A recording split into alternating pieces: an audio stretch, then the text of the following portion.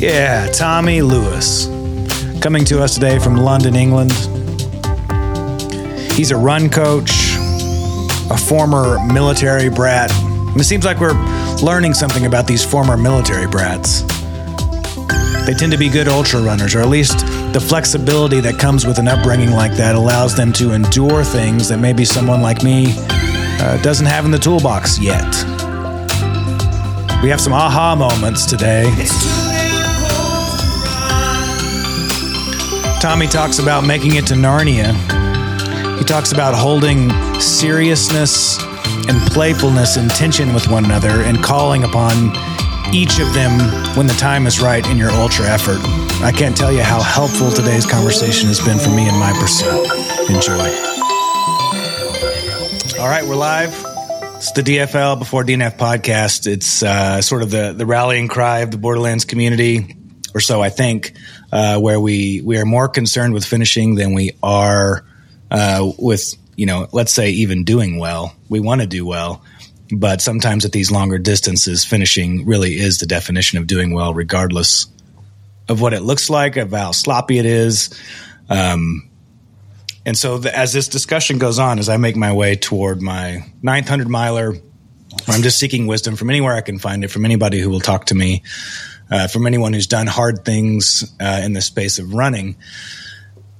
I'm just having all the conversations I possibly can, and today is no different. I came across Tommy on Instagram. I probably eventually will look back on these podcasts and laugh at myself, but there's just so much running that happens on Instagram that I've learned so much stuff about running and learned of so many interesting people that, right now I may date myself and feel old as a 41-year-old, but the, social media, Instagram really does know what I'm going to like. And I wonder if I would like it regardless of Instagram served it up to me. But Instagram started serving me Tommy's stuff, I don't know how long ago now, a few months ago. And even just in that time, just seeing him sort of blow up on in terms of how many followers that his account has got. But I enjoy the content. And it's not even because he has an accent that's different than mine, though it does help. I'm sorry, that's an American cliche that we love the British accent. But Tommy, welcome. I'm glad that you're here. Thank you so much for having me. You know what? I have been listening to your podcast for a few months. When you hit me up, it was surreal. Look at that. Well, right on. Well, thanks, yeah. man. I appreciate that. Where are you at right now? I'm in London, so I'm in northeast London, where I live here with my girlfriend. Okay. I live here, work here, train here. Okay. Is that where you're from? I'm not from London. So I moved to London about 6 or 7 years ago. Around about 7 years ago. Time flies. Okay. But I'm a military brat, so my parents kind of moved around a lot around the UK. Okay. I'm the fourth child, so I was born in Germany. And the baby? Are you the baby? I'm the baby. Yeah. Okay. So once they had me, then they stuck around in the UK. So we didn't move. It was less interesting, but okay. Yeah, I've lived kind of all around England, really. But yeah, London's my home because as a military brat, you kind of move every 2.5 years or so. So okay, so that's very much like an American military brat. They're every 2 to 3 years, going all over the place. Is there any place in London? I mean, sorry, in the UK, outside of your last 7 years or so in London, if I understood that correctly, that you've spent more time? Like, was there a particular place where you had high school or was it always just 2.5 years? Yeah, I mean, I spent a long time in Oxfordshire in the Cotswolds, which is where I went to school. So as a military kid, you get like a big bursary to be sent to boarding school. So I was sent off to boarding school for a while. But this is the longest. London is the place I've lived the longest. Yeah. So. Yeah. How does that feel? Like, and I asked that because we're in the process of, gearing up to move to France, and I've got 3 kids, 4, 7, and 10. And, we kind of look forward to the idea of exposing them to new places and sort of like the destabilizing of that, hopefully in a good way, hopefully like, mom and dad are there stabilizing, but we're going to kind of go do some adventure stuff. How do you look back on all that moving around? Well, I think like when I talk to my siblings about it, I think a few of us anyway, we really feel like we have itchy feet. So I think you just get used to moving, and actually your struggle is staying in one place for a long period of time. Interesting. Once I get past like 2 years, I'm sick of a place and I need to move. So I've moved around. Even in London, I've moved around. Like really, yeah. Did you end up doing any military service? I did a little bit of reservist work. Yeah, when I was younger, I actually did want to join the military, and then I realized I have a bit of a problem with authority. So. Nice. It didn't really suit me. Yeah. So yeah. That's a very big. I'm also the baby of the family, and I think that I don't know that that's the only thing that contributes to it, but it absolutely contributes to it. Yeah, I think you're well, I can speak for myself. I'm a bit of an attention seeker. I think most will say that. That's awesome. Okay, so. Where does running come in to your life? I mean, were you a runner? And forgive me, in the UK, would you call it high school, like ages 15 to 18, like whatever that is when you're in school? Are you running competitively then? Yeah, so we tend to call it like secondary school. So primary school and then secondary school. Got it. I really wasn't actually. So I was big into my rugby as a kid growing up. So from the age what position did you play? I was a scrum half. So a scrum half is the position that is always shipping the ball out of the scrum. So if you ever watch rugby, wherever there's a scrum or a ruck, which is just where there's a pile of men or women, if you watch women's, the little person at the back who like shifts the ball out. That's nice. Me. Okay. So you always got to chase the ball. So actually, to bring it to running, I guess when it came to sport, I was always the one who kind of had the engine. I prided myself on, chasing the ball if I lost it. Scrum half, you're always following the ball, so you're probably running the most distance in a game, actually, now I think about it. So maybe that was the birth of my running career.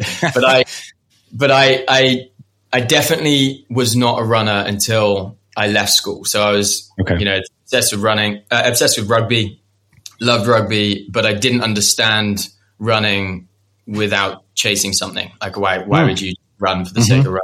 It made no sense to my young mind. So I left school, and I think when I left school, I had what we out here call a gap year. It's basically like a gap between your your school career and then going to university if you do that. Is that a common thing in the culture, or is that just like some do it, some don't?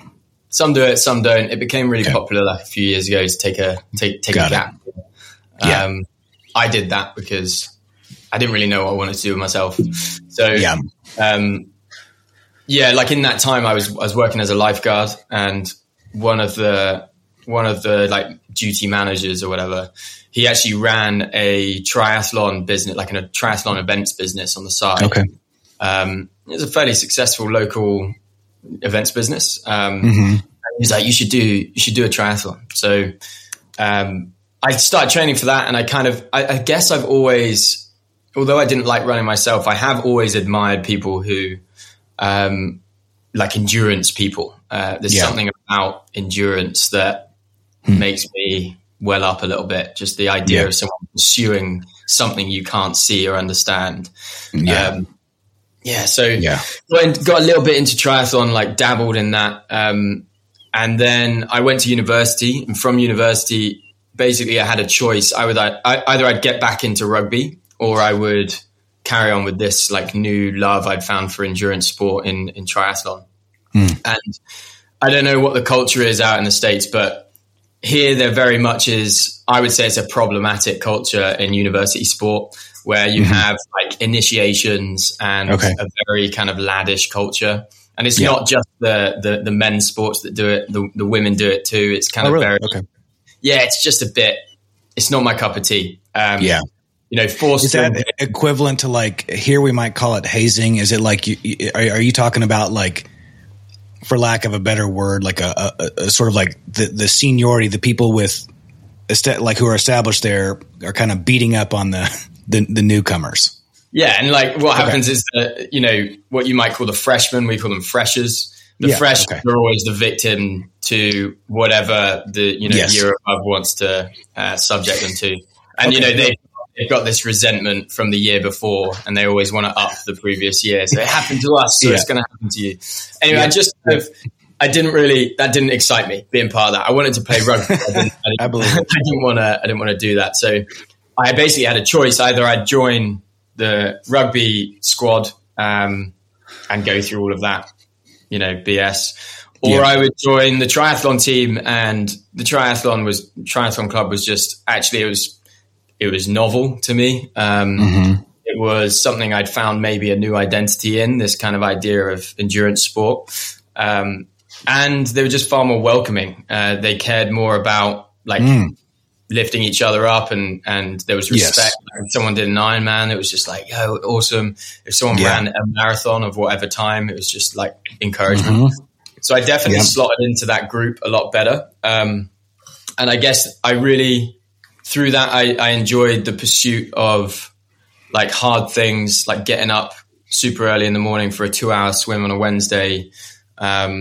I wasn't always there. I wasn't the most militant trainer or athlete, but I liked the pursuit of getting better at that. And it came kind of naturally to me. I'm not like huge on cycling or swimming, but I really liked the triathlon vibe, really. And then from there, you know, once you start, I left university, and once you get busy, then doing 3 disciplines is a bit difficult. So I've always admired the Ironman, like the Ironman training. I can't even fathom training 3 sports. Yeah, like I think maybe one day I'll sort of get back into do something, but it's just a lot, you know, when you're trying to balance everything. So it just became two of the disciplines were dropped basically. And I'd still do a bit of bike packing every now and then, and I can swim if I'm cross training. I can, triathlon club really taught me how to swim a lot better. So definitely a better swimmer because of the 3 years I spent at university doing that. What did you study at university? Well, I actually was a lost sheep, didn't know what to do. I went to university thinking I would do like fine art. But I thought that was useless. So I went and did an arguably more useless degree, and I did history of art. So instead of doing the art itself, I just like studied the history of it. So I don't know. At least with that, you could teach it, right? Like there's a path to teaching. I guess there's a path to teaching fine art too, but yeah, anything that seems non-transferable just leads to a path of teaching that non-transferable. That's right. It's like a closed circuit of like people who get certain degrees become teachers, and they teach the people that are eventually going to be teaching the thing. And it's like, exactly. Not to shit on those people too much, but there's this reality of like, and maybe we're just thinking similar. Like I'm looking for something like I can go practically do in the world. And the cycle of teaching, learning, which I'm a learner. I love to learn, but sometimes that just feels like not my place. Yeah, the idea of staying in school, an environment that I didn't generally like for the rest of my life as my workplace was not something that excited me. Yeah. But I think like at the end of the day, to be honest with you, I've always been quite lost in that sense. Like I've never really known like what I've wanted to do. I've always had itchy feet, very interested in a lot of things, but I've never been like, this is the thing. Like I got I'm a real hobbyist. I love like loads of different stuff. Yeah. And that rings true like over my career so far. I'm only really staying in jobs for like a year and a half, 2 years, and then I get bored and move on to another thing. But I've definitely used my 20s well in that sense, like just moving around. But I definitely didn't know what I was going to do. And, funnily enough, I sort of used joining the army as my crutch because I didn't know what I was going to do with my degree. And then when I realized I didn't really like that idea, I kind of left into the world was kind of my oyster, but I didn't see it like that. I just didn't know what I was going to do. So I just fell into different sales roles. But running has always been like an anchor for me in those lost times, I guess. Yeah. A way to clear the head. See that. All right. So are you in a sales job now? Yeah. So I work for a tech company in sales. Okay. It's not the lifelong dream, but yeah. But I get it. And I see your personality there, like well suited for sales, like just in terms of, being conversational and, able to engage. And I think that's also like why your Instagram is so interesting, and the way that you sort of break things down into maybe even just to say like the way you break down what's on your mind. The stuff that I've particularly engaged with is just like you saying, talking about different things within the run, within the discipline of running. And it's kind of just what's on your mind, but you break it down like super digestible. And I imagine that that's also probably why you're good at sales. Well, I appreciate that. Like that's the aim. I was never big on social media or on Instagram, that sort of thing, but there's definitely power in it. And there's a lot of stuff out there.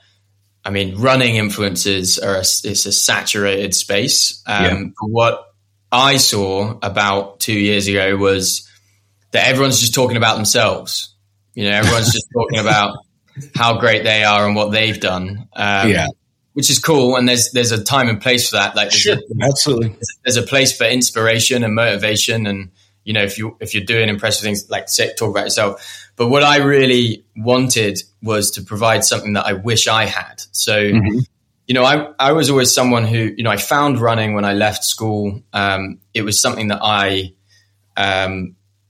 never really knew how to train properly. I always ran into injuries. I was always, in that gray zone, running too hard, running too fast. And just didn't really know how to manage it. I think I probably got away with things in my early 20s because I was spongy and young and could bounce back. But reality is that, you can run into these injuries. And it wasn't until maybe 4 or 5 years ago that I really started learning as much as I possibly could about, well, I admitted that I was a runner for start.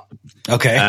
I heard you say something in that vein. You said that you go to the gym so that you don't look like a runner. There's something along the lines of you want to be a runner, but you go to the gym so you don't look like a runner. Yeah, exactly. I don't. I mean, there's some vanity in that. There's some vanity in that. But I did, in my rugby days, I learned how to kind of, with strength and conditioning, I learned how to get stronger. And then I've always enjoyed the gym. So I'm fortunate in that sense. Maybe I'm a rare kind amongst runners because I think it's definitely common for runners to, think they don't need the gym. Yes. I enjoy the gym environment really for the most part. What's your case for runners in the gym? Like for me, you're right. It was a long time where it was, that I never touched the gym. And then I kind of came to this conclusion, anecdotally on my own and from paying attention to other people that if all you do is run, you're never going to be strong enough to run.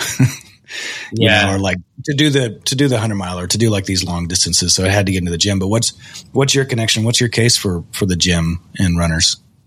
Well, like over the last 2 years since I've been trying to post and help people with their running and try and offer value, I've been fortunate enough to have a lot of people message me, ask questions in the comments. I try and respond to as many comments as I can, respond to almost every message, unless they're trying to sell me something. But a lot of the questions, they're around an injury, they're around a problem they've got, whether it's shin splints or it's a hip issue or whatever. And, almost 100% of the time, if I ask like, what are you doing in the gym? It's nothing. Right. So if you have an issue, and you're not trying to strengthen your body to deal with the high impact that is running, that's probably your answer. Hate to tell you it, but your answer is you're not strong enough. And a lot of the time injuries happen because you're weak in whatever area that injury is in. I know this from personal experience. I run into an injury and for me, it's like, that's an indication of where I'm weak or where I was weak and I didn't realize. So it's like a lesson learned. But yeah, definitely, my case for strength training would be that ultimately, we now live lives that are very different from, let's say, our ancestors who were always on their feet, not sitting on chairs, not kind of sitting on sofas. And they would run a lot, but they'd also do a lot outside of their running. We are very different in that sense. We will, for me, I have a desk job. I am fortunate to have a standing desk, which is great. Yeah. But a lot of the time I'm sat down, I'm not doing much. And then you'll go out for a mad run. And you're expecting your body to be able to deal with what you're trying to put it through. There are some who really get away with very little strength training. Lucky for them. There are some who don't. But I think everyone needs to implement some sort of functional strength training that actually kind of contributes to the very natural movement that is running. And builds endurance, builds that strength. And, if you just want to get better, you want to run longer, you need that endurance. And it's the latter half of an endurance race or whatever race, whatever level you're at. It's the latter half where you lose your form, you start running in ways that really doesn't benefit your body, and your body uses the path of least resistance. So wherever there is like a weakness, if you've got a weak muscle somewhere that's essential for good running form, your body will just sacrifice form to not use that muscle because it's weak. So you want to make sure everything is strong so that when you're in those last stages, you've got good form because all of the muscles you've trained up have that endurance. And so you're not going to have those injuries because you're not running in a weird way and that sort of thing. So there's a case. I was about to ask a question that now feels obvious after you say that, but it's like late race. I'm very much like this, like trying to get to the 100 miles. And I think my question was going to be, well, if I'm stronger, would I stay up? And I'm thinking, well, of course. Like based off what you're saying, it's like this happens because what you're saying, if I'm hearing you correct, like your muscles have sort of like given up, or there's nothing left in them, and so just stuff starts to go. Like my core is pretty strong, so my core never really goes anywhere, but my shoulders and in the middle of my upper back, those are the things that just are in awful pain. Let's say starting 40 to 50% of my way through a 50 miler or 100 miler. Oh man, I'd absolutely argue that running is a full body sport, especially ultra running. Especially the really long stuff where you're carrying a lot of weight. But even if, you're doing a mountain race of like 100 plus K, more than sort of 60, 80 miles over the mountains, and you're carrying a lot, you're going to need that upper body strength. It's for those endurance reasons. Like, I did Val d'Aran CDH, which is a UTMB race. In the Spanish Pyrenees. Oh man. The last like 5K, do you know what, man? This is so hard. So in the mountains, obviously sound echoes across the mountains. So sure. You've got the famous bell at the end of this UTMB race, and you can hear it in the valley in the like down in the bottom of the valley in this town, and you can hear it ringing, and you're thinking, I must be close. You can hear it ringing, but you're actually about 10 kilometers away. You're a good 60 miles away. Yeah. And so you go and like, it's the sound's not even getting closer and everyone's finishing and ringing this bell. And I had the most excruciating pain in my core. I just wouldn't expect that I had this core pain, but it just completely debilitated me. I couldn't run because it was all downhill, but I just couldn't do it. I couldn't run. I was running like 10 steps and I was like, I can't, like my core is so weak. And so, from that race, I made it to the end. But from that race, I was like, you know what, core, that's my focus. I need to strengthen my core because a lot of runners, they neglect that. But ultimately, when you're lifting and driving with your knees and you need those stabilizers, that core strength is huge. So it's not just in the legs. So you come back from that race and you're going for strengthening your core. Just practically, how did you do it? Like, what were you doing? What was the stuff that gave you the most bang for your buck, so to speak? I think like keeping it simple is really important. I think just a lot of kind of plank work, but also leg raises. So, a ton of kind of hanging from a bar and lifting those feet with completely straight legs, lifting them up and rolling them down. Just a ton of that is going to really help. Whether it's just driving with bent knees or whether it's with full straight legs, just having that at the start of your workout is really important. The reason I say start of your workout is I've seen often people kind of they'll do some core stuff at the end. Which is great. If you're pretty dedicated, you can do some good core stuff at the end. But I don't know about you, but at the end of my workout, it's pretty tough to like get something done. I might skip a set or just sort of finish a couple reps shy. But if you're nice and like pumped, if your focus is your core, I would say start your workout with the core so that you're nice and fresh with that. And just do a lot of it. But it will strengthen. It's not too. Yeah, it's not too complicated and crunching it right up as high as you can go. Yeah, but that's helped me. And I haven't had any core issues, touch wood. Since. So when was that race in the Pyrenees? Was it 2021? Okay.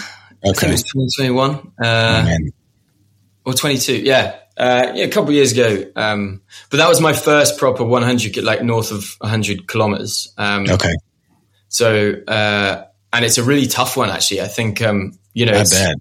You gotta forgive me for, metric conversions, but, that's okay. Ultra runners are the closest thing America has to someone who knows, like we know kilometers kind of because we run 50Ks, which is like 31 to 32 miles or maybe 33. I don't know. See, it already falls apart. Or 100K. Yeah. I think in running, you get used to certain distances. Yeah. Right. But yeah, it's about 6,400 meters of elevation gain. So, nice. It's pretty good. That's a beast. Yeah, but that's what gets you, right? I think like a lot of people that talk to ultra runners, they don't understand it's the vert that hurts. So yeah, that was tough. And I remember coming into that really, I actually felt pretty strong throughout that race. For the most part, I felt like I'd kind of paced it quite well. And, never doubted necessarily that I would finish, but just didn't know how hard it could get. And that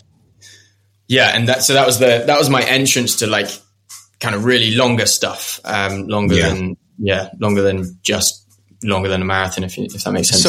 So this is an interesting thing I'm always curious about. So I live in Salt Lake City and, 10-minute drive from my front door, I'm on a world-class mountain to run. Yeah.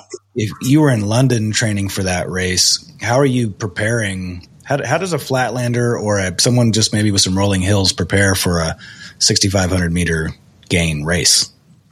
By getting used to really boring training. Well, there's two parts to this. I mean, or maybe three parts. The first part is that you might not actually sufficiently train properly. Right. At the end of the day, you're not going to have access to like proper mountainous terrain. And so there's an element of just accepting that there's grit required to get through these ultra races.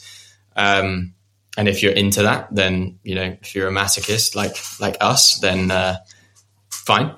The second part is there's a lot you can do within the gym, inclining treadmills, and sitting, just going up for a long, long time. Billy and Jornay does that in the winter. So if he's doing it, then that's fine. Probably a good idea. And then the step master, you got to make friends with the step master, the stepper. I really do think that's a great piece of kit. So I'm starting to really get back. I've been out. We can maybe talk about injury, but I've been out for a while now. So just getting back to it and spending a lot of time on the step master. But then it's just the third thing is just prioritizing trips to the hills. So making sure, here in the UK, we obviously have Scotland. So if you can get up to Scotland, great. Get up to Wales, amazing mountains in Wales. Yes. And then in England, you've got, the Lake District, the Peak District. So it's accessible. And actually, when you think about, what's drivable, what we consider a long journey, you consider a short journey. So actually it's not as bad as you might think. You can get some serious hills within, 4 hours. Okay. Yeah, that's not bad. I mean, yeah, there's this reality that like if you're an aspiring mountain runner or trail runner, ultra trail runner, that you've got to just get to the mountain. You've got to get there to train. Like you can't just go from flatland to 6,500 meters and think that you're going to thrive. You have to simulate that race environment as much as possible. But part of what I'm like, I guess, is that what attracts me to ultra running is the grit of it all. It's discovering what is on the other side of that really tough kind of situation. For me, there's no doubt in my mind that I'm going to complete the race I sign up for. Mm-hmm. It might be intimidating. It's not because I have an ego that says I am going to complete this. It's just that that's absolutely my desire. That's absolutely the goal, is to complete it. The training is just making it a little bit easier for myself. That's how I can sort of see it. Oh, that's interesting. So if you weren't training, you're still in your mind going to finish. It may just be like super ugly. Yeah. Well, it's always ugly. I've done I've done a few distances now that I've underestimated, and I would genuinely say one of my hardest races was it was a 100K in kind of near where my parents live, actually, in the southwest of England, in Wiltshire. Quite hilly, but not like a proper mountain race. We're talking just over 1,000 meters of vert. Okay. So, there's hills, but it's a runnable 100K. So, sort of 80% of it I'm running. And that was like the most painful. I was cramping up. I just didn't manage my fuel properly. I went out the gates way too quick. And I was arrogant about it. It was supposed to be a B race for UTMB, which, it was just, and it was the hardest thing. It was like probably the first race where I was genuinely like on the cusp of crying about 3/4 of the way through. I was not in the right place that day. And that wasn't even, the hardest ultra on paper that I've done. So, never underestimate an ultra. So then here's the questions. This is where it gets selfish. And that is like hearing you talk about, there's no question I'm going to finish it. My training just helps me do that. Is that just who you are? Or is there something that you're able to tap into to get to that? Does that make sense? Like I talked to some of my friends who are former military or grew up on farms, and it's just like, you don't start something that you're not going to finish like this. So you just finish, and here's some ways to do it. But like what I see is like some people, as I talk to more and more people, some people it's just born into them. Like I just finish. It's what I do. I'm going to finish if I start it. Yeah.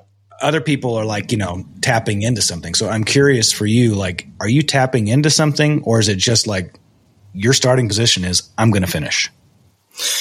Yeah, super interesting question. I mean, a lot of like if you go on my like Instagram and TikTok and stuff, like actually a lot of the time I'm trying to tell people that it's not that deep. We're just running. Like it's not like it doesn't have to be Goggins level serious. Like you can enjoy the process. It's better to enjoy the process. If signing up for races is ruining the process for you, then don't sign up for those races. Like it's actually what's more important to me is that you show up every day as a runner. Because for me, what's beneficial, and why I run is because it makes me better today. I turn up to work a better person today.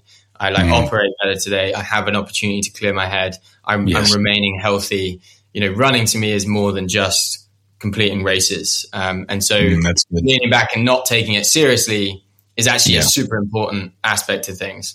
And on race day, when you're going to these ultras, like a good friend of mine, and I can talk about stories where he's DNF for certain reasons, but a good friend of mine talks about it being, just another day out. It's just another day out, enjoying the process. Like he'll wear stupid clothes, like he'll wear like really not very conventionally sporty clothes just to try and take it less seriously and that sort of thing. Yeah. And I love that. I really appreciate that. But you've got to have the ability, in my opinion, you've got to have the ability to marry two different personalities. You've got to find that dog. you've got to realize, when it's important to get serious, and sometimes it is important to get serious, because that's what it's about. It's about finding your real self in those hard times, and getting past that wall. And instead of hitting the wall and just seeing a wall, you're looking for the door and realizing that once you find that door and you open that door, it's fucking Narnia on the other side. And you don't realize that there's a whole other unlock to your ability. Yes. And when you're in the pain cave, when you're in that moment, you still haven't found that unlock. So you need to just remain in it and appreciate that at some point it will unlock. That's really good words for something that I struggle to find words for sometimes. But basically I say that the actual accomplishment of the race is among the least important things that we're doing as ultra runners when we're out racing, unless we're professional. It's everything that you just said. It's like we're looking for Narnia, and Narnia is something different probably to everybody, but it's that the reason I'm going back again to the 100-milers because I'm trying to find that Narnia experience again of I can do it. I could, I have to really think about what it is for me, but that's it. But broadly speaking, and maybe this is just intuition, I connect with that statement. You push through it and you're in Narnia. That's the goal. Yeah.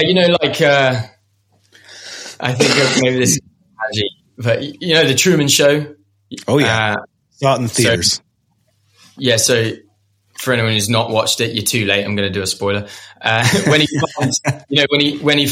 sort of is approaching the wall and he crashes into the edge of the Truman Show set, and then he walks along and finds that door. And I think the beautiful thing about that film is you don't get to see him on the other side of the door. He walks and that's his own thing. He finds that kind of access, and everyone. That's how I sort of see it. Is that you're actually very limited until you find that door. You don't really know what your potential is. And so your pursuit of finding that door and sort of opening it and opening up your mind to actually the reality of what you're capable of. That's what I'm, and that's why I found ultra running through a 50K in Scotland, and then it moved to, a 50 miler and 80K. And then we've moved on to the 100Ks. Trans Gran Canaria last year was the toughest, amazing race, cool. Grueling race, tough terrain. That's where but I'm always trying to take it further because I want that unlock again. It lasts with you as well. You kind of take it home with you, where you feel a little bit more settled in yourself because you've unlocked something, I think. And absolutely. I think as long as you have the desire enough to really find that, you can dig a bit deeper. But you have to, in order to find that the key and unlock that door, you have to find the serious side of yourself. I don't think anyone who's taking it lightly, the whole day really is able to access that unlock, if that makes sense. Yeah. I've seen people anytime I see people at the starting line, let's say even of a road marathon, where they're dressed funny, or an ultra, there's a iconic ultra here. I'm probably gonna get some details wrong. I think it comes around Halloween. And so everyone dresses up for it, or a lot of people will. I think it's the Javelina 100 down in Arizona. I always think how are you going to be, how are you dressed like a unicorn? And what do you do with yourself when you're in the stuff when you really have to, using your words now, take yourself seriously? And they do it. They do just fine. But from my perspective, it's I can't take myself seriously. It's just a funny juxtaposition that this world of endurance also has, I know people like that. I love it. I mean, one of the big draws to, trail running, but ultra running especially, it is, everyone says it all the time, but it is the community, is how supportive everyone is. Yes. And I actually don't think you'll get very far if you're just serious the whole time. You have to take it lightly. You have to enjoy the process. You have to have a bit of banter, throughout the way, but you also have to be able to use use your serious self. And I think, running is the great analogy of life, obviously. You have to be able to get serious when it matters, and find it in you to, have that integrity and follow through on the promise you made yourself. And if you're serious enough about that, if you're serious enough about following through and no matter what, actually getting past that kind of pain cave, that the part that many people quit at, if you're serious enough, then the pain of like DNFing and leaving is way more painful than actually going through, just a bit of physical pain and the hallucinations or whatever that leads to the end. The satisfaction of the end is far more satisfying than whatever you're looking for in the respite or whatever. It's more satisfying than, I'm trying to say the pain of leaving is actually greater than what you're going through. All right. I'm going to quote something a buddy sent me, but I have to look on my phone to get it right. Because he just sent this yesterday, but it's in the vein of what you just said. The headline is, at the Olympic Trials Marathon, DFL means pain over regret. So talking about the willingness to stay in until the end, like your trade. So life is always about trade-offs. So shout out to Finn from Single Track for sending me that. It's always trade-offs. So what you're trading, in the end is temporary pain over long-term regret. Yeah. Like being able to stay in it, keep your head in it. Yeah. And that's the serious side. But I know that, I listen to you talk about, your experience with the 100 miler and, you may be less serious and, pretty relaxed about your DNFs. Yeah. And I think that's cool. I think you're a humble guy and you're like, look, I've got these DNFs, but I think my challenge to you actually would be, I think you've run longer distances than me, but my challenge to you would be, are you like wrapping up some sort of identity in that? Is there a level of actually, I've got this narrative that is, I'm using your words, but I'm the worst 100 miler, out there. I'm yet to be defeated on that, 7 DNFs or this. How much are you wrapping up your identity with that? How much are you okay with that? And actually, how much do you want to let your serious side out and say, that's not okay anymore. We're going to say goodbye to that guy. And we're going to actually override those stats with some serious completion and some self-pride and integrity. That's so good. This has been a slow-moving aha moment for me over the course of the last few weeks, but I don't have a big ego. I don't mind a DNF. What I love is this sport. And so it's like, okay, a DNF, back to the trade-off thing, I'm trading off, other things that I value. I feel like, hey, if I DNF this, what I'm valuing is my family, or what I'm valuing is what I need to do the next week after the race. But the takeaway is that I don't have I need to put some ego into this. Like if I'm going to be serious about this, if I'm going to spend the money, if I'm going to train the way that I am right now in a volume block, like I got to put some ego into this thing. Like it needs to matter if I don't. I've brought this up a few times, but this dude, Ryan Cotton, who's not in Oregon, he's actually in Washington. I got it wrong previously. I was like, I was asking him how he does it, just text exchange. And he's like, I talk a lot of shit. Like I make it to where if I don't finish, it's embarrassing. And I think, and a few other people have said that. And like what you're saying, it's like, hey, throw your ego into this thing, like make it matter or what's the point?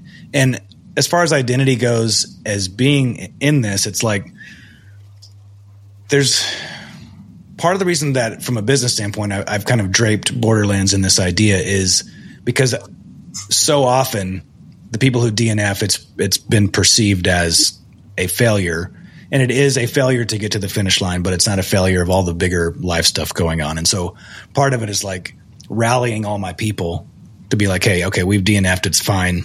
We still belong in the sport and let's still go for our big goals. But all that to say, I think you're spot on with your observation that's what's missing with me is throwing, making it matter, throwing some ego into it, making it to where I want to, become a mediocre 100 miler instead of the worst 100 miler. Yeah, I think some of the like smartest people I know have been able to somehow justify holding two, contrary viewpoints at the same time. And for me, in some ways, like with running, I am like that, or try and be like that with taking it seriously when it matters, and also not taking it so seriously so I ruin it for myself. And it's just not really that deep. You're not that important. It's not that important. It's actually ultimately all for fun.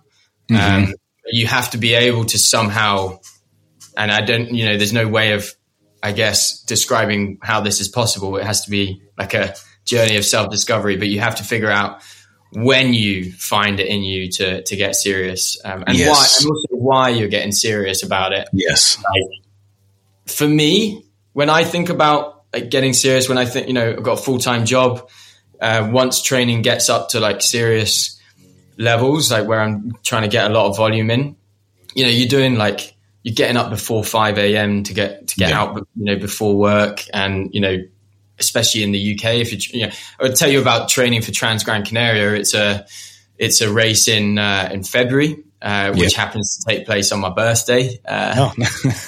Nice. Happy birthday, me, suffering on that. You're a real masochist when that happens. Absolutely. Yeah. So, but what that means is like the bulk of your training is happening through the British winter, which is just like gross. And it's very dark. And so you need to find it in yourself. You need to find good reasons in yourself, to be getting up at a stupid hour in the morning, to be training, in a pretty unenjoyable environment, London. And for me, like, I tend to think of it rather than like discipline, and finding the motivation.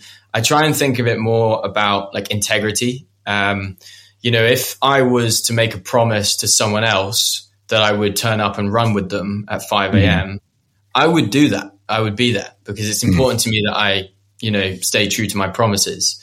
And so why would I treat myself any different? On that daily basis, I've made that promise to myself to get up early and run.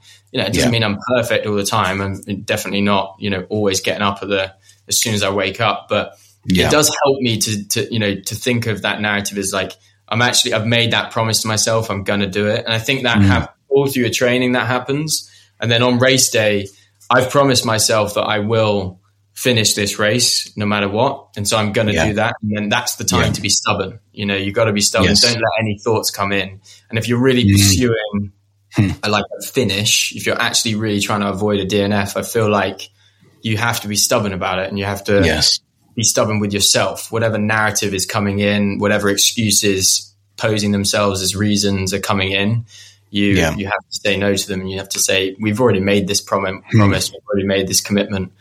It's happening, whether you like it or not, kind of thing.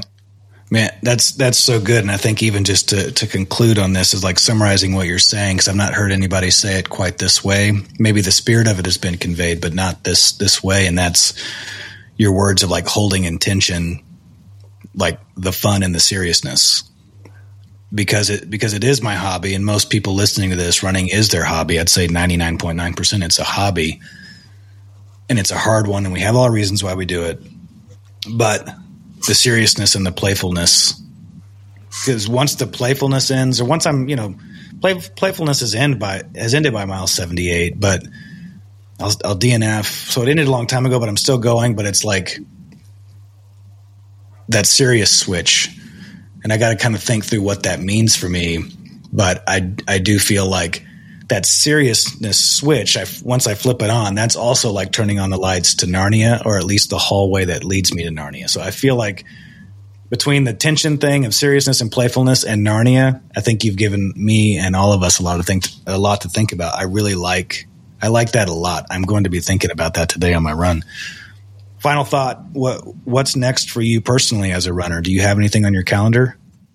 Yeah, so actually, that race I did in Wiltshire, Race to the Stones, that 100K, I actually got a bit of an injury from that. It was tendonitis in my foot, posterior tib, overuse.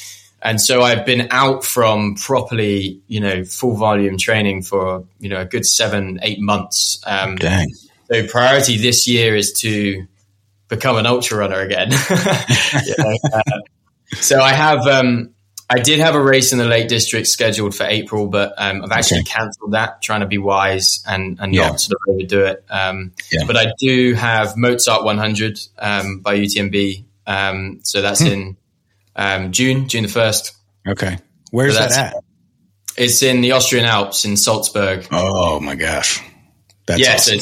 It's a beast, it's not quite, the hardest 100K out there, but it's tough. Like I say, don't underestimate an ultra. So I think it's like 5.5. Yeah. 5,500 meters of vert. So should be a great one. But yeah, really, like, if you're asking my priority, it is just to get back to like full health so that I can start pursuing longer races. And that's important, because the thing I love about this sport is that you can do this until you're in your 70s if you take care of yourself. So why not take a year off or slow down every once in a while, because you've got your whole life to do this. Exactly. I'm still young. I only just turned 29. So, nice. The races are all there for me. Yeah. I do want to do UTMB before it becomes too oversubscribed. Yeah, man. I went last year just to observe, because I'm a fan of the sport, and I wanted to see an American male finally get it. And it was everything I could have hoped for to see Jim and Zach come across. Only thing I wished is that in the sport, everyone's so nice to each other. I wish there was a little bit of shit talking between Jim and Zach, but that's not who they are, and that's fine. And that's also why I love them. But man, it was great. It was everything you could have wanted. I kind of wish Zach had gotten it, but to spend the money to go over there to see it, it was great. And I'm hopefully going to be back this year, because we'll be living there. Yeah. I mean, Zach is he's the perfect example of someone who's like way too nice, like super nice, like the nicest guy, probably, doesn't really seem like he takes it seriously, but I mean, he finds that dog there. He finds that grit. I'm always surprised by Zach's performance at a race, because it's like, I follow him, I keep up with him. I'm like, are you training? Are you even a runner? And then he shows up at a race and he wins it. I'm like, you're not even on my radar as someone who's like in the sport. So I think that you're done. And then you show up and you almost win UTMB. That's why he's great. He knows how to get serious, for sure. Yeah. All right, Tommy. Well, this is awesome. I'm super grateful. I look forward to talking to you again. Sweet, man. Yeah. Thanks for having me on. It's been great. Right on. See you next time. Nice one. Cheers.